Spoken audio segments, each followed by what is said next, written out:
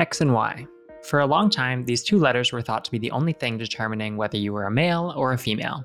If your male biological parent's sperm contained the X chromosome, you would be a female, and if it was a Y chromosome, you'd be a male. This outdated idea that there are only two sexes, and subsequently only two genders, is commonly used as a piece of transphobic rhetoric. That is, arguments that are used to discriminate and delegitimize the lived experience of transgender individuals. However, like all science, the science of sex is ever evolving, and that argument doesn't hold up with what we know now. In this episode, we're going to learn more about sex chromosomes and why that argument just doesn't make any sense anymore. I'm Connor, and welcome back to On the Sidelines.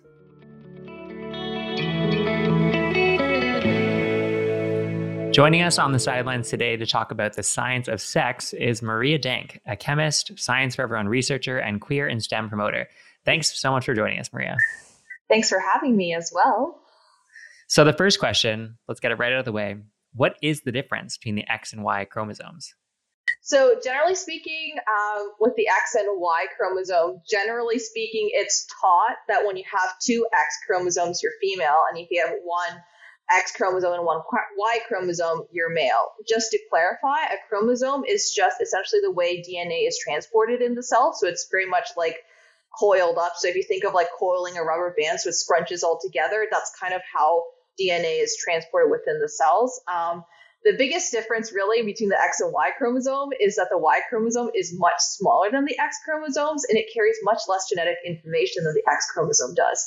So this is actually the reason why males are more likely to be colorblind than females, is because there's more genetic information about colorblindness on the X chromosome in comparison to the Y chromosome, which doesn't carry that information.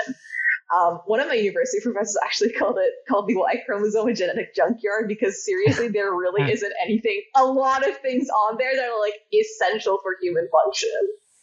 Right. So you're saying that these chromosomes are just another form of DNA. They're how we transport information. So then how did we originally think to determine what's male, what's female?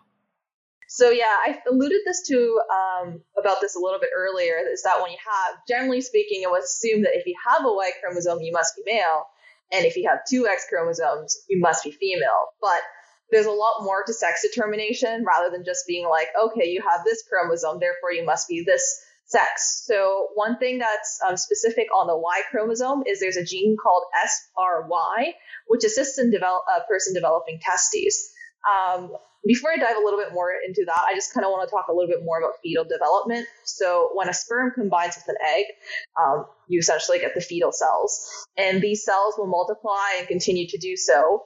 And after about 5 weeks, there's a specific group of cells that will become either the testes or the ovaries, or even neither in very rare cases. The one thing that's actually cool about these cells is there isn't really like one on-off switch that determines whether if they become ovaries or testes. It's really a combination of signals that are given at specific times. So if you kind of want to think about this, it's a little bit more like, instead of being like an on-off switch, it's more like a symphony. So everything has to come all together in order to determine whether someone develops testes or ovaries. So in the case of testes, we know that SRY, the gene I mentioned earlier, plays a pretty big role. You can kind of think of the SRY as the conductor of the symphony, which kind of directs the cells to become more like testes. One thing to know as well is that once these cells become testes or ovaries, there are other signals or other genes which are activated so that they continue to develop to becoming testes and ovaries. And then it also develops other sexual characteristics, such as developing the vagina or the penis. One other thing that's actually pretty wild to note is that our sexual features aren't necessarily static. There's genes which are activated and exist throughout our lives in order to maintain our sexual characteristics. So what that means is that if these genes are turned off, we would develop traits more similar to the opposite sex that we are assigned at birth. So one that they actually found in mice is that they found a gene called FOXL2 maintains ovarian function. So in female mice, if this gene is missing or deleted, they found that the ovarian cells become more like testes cells. So it kind of really challenges what we know as female or male. And the reality is, it's not just a single chromosome that really determines whether you are male or female. There's a lot of other genes involved, lots of things that go even with during your life and post-puberty that keep those traits. And that's kind of something that's been really challenged in the past, I would say about like 10, 15 years in this kind of area. Right. So we're learning and we're seeing that there's so much more to it. It's not just, XX versus XY, right? It Exactly. can be a whole other slew of different things. So what does that mean for like sexual development or for someone who is male or female or neither? So kind of the one really big thing that we see now is that kind of like with all these factors that contribute into determining sex, there's a lot of things that could potentially go in a different direction, don't work the way that they typically do. And as a result, these people are not necessarily male or female.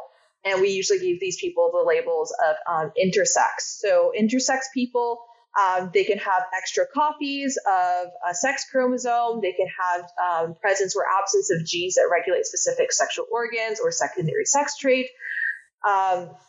Essentially, as I mentioned earlier, because there's so many things that go on to determine sex, there's a reason why these people exist. And it's sad because these people usually don't get the right care that they need in the medical world because we are often assigned female or male, depending on which chromosomes are present.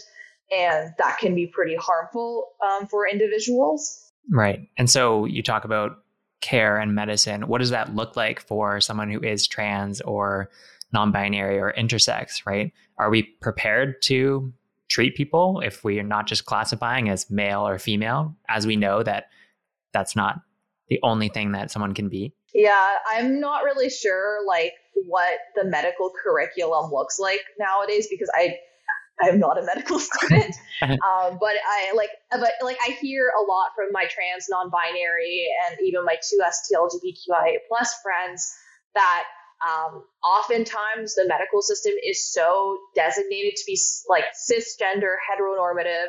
So, for example, one of my friends, she's a woman, but she exclusively dates other women. The common question is like, oh, are you sexually active? And she's like, yes, I'm sexually active. And then they're like, okay, let's take a pregnancy test. But she's like, no, I am not pregnant. I don't have to worry about that. I don't have to worry about that. But that's just like one example. But back to like intersex and trans individuals, like one that's really often with trans individuals is that because we are like, for example, we're in Ontario, our OHIP card says our sex on it, right? So the sex will say male, but they clearly identify as being a trans woman and they won't get the proper care. They face stigma. The doctors don't know how to treat them, so on and so forth. So kind of using this like biological sex as the only way to determine what kind of care is appropriate is like super problematic. On top of that, like intersex individuals are like completely forgotten. I might be wrong, but I think Canada is now giving a third sex option on the passports. I might be completely wrong on that. I'm not 100% sure, but I think kind of moving more towards that system for those who are intersex would definitely be like much, much, much more helpful. But on top of that, like the medical curriculum definitely needs to be overhauled a little bit more to like include much more inclusive healthcare, because the people who I know in this field who work in healthcare, most of them are self-taught. They really go to like conferences about trans and like LGBT plus like healthcare. That kind of thing should not be an extracurricular to those in the medical field. It should be ingrained in the medical education itself.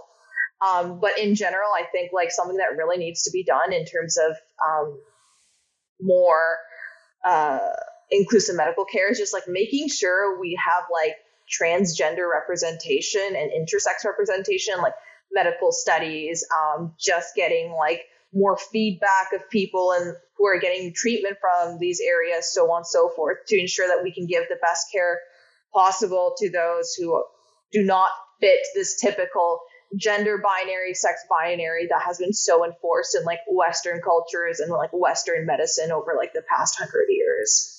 Absolutely. So we definitely need to be much more inclusive in all of our healthcare Yeah, settings because definitely. it doesn't work in this sex binary. And we talked a lot about like cisgender, transgender, non-binary. Can you give us a quick rundown of what the difference between sex and gender is? Okay, so sex is essentially kind of all like the biological determinants that are usually used in the medical fields. So this is usually the label female versus male or intersex. So it includes things such as the XY chromosomes that determine it, any type of genes that could potentially determine it. But generally speaking, when you are born, you are assigned a sex based on the genitalia that you have when you are born. A gender, on the other hand, is kind of the more societal representation we have. Essentially, a cisgender person is someone who their sex is in line with their gender expression and gender identity. So if you are born with a penis and if you identify as a man, then you are cisgender. Transgender people, on the other hand, these people do not identify with the sex that was assigned at birth. So if you have a vagina at birth, then if you do not identify as a woman, so this can be somewhere including non-binary. So this is someone who identifies neither as a man nor a woman, somewhere in between. So this can include like gender queer. It's just an umbrella term overall. And then someone who is transgender. Transgender is really like an umbrella term, so it depends on who uses it. The definition might change, but generally speaking, we take the assumption as someone who does not identify with the sex that was assigned at birth. Right. And we can already see that, like you said, from the science, it's not a sex binary, right? There's so many things that go into it more than just chromosomes. And it's the same thing with gender as well. So that was an awesome talk and a quick primer on the biology behind all of it. And it's really great that we're able to have these conversations. And it sucks that we have to work against so many societal traditions, I guess. Yeah. The one thing too that's really like trashy, like I think is like a lot of people are like, oh, gender is what's in your pants kind of like BS. And they're like oftentimes like, oh, the science supports it, but like, no, the science does not support sex binary at all. Like, stop using your trashy rhetorics with trashy science. Yeah, the science doesn't support your transphobia, so we don't like that here. You can take that. We don't like. Yeah, we don't like that. Science for everyone. We don't like that. Awesome. Well, it was great having a conversation with you, Maria. I really appreciate that, bringing in your expertise there and chatting. Thank you so much for having me.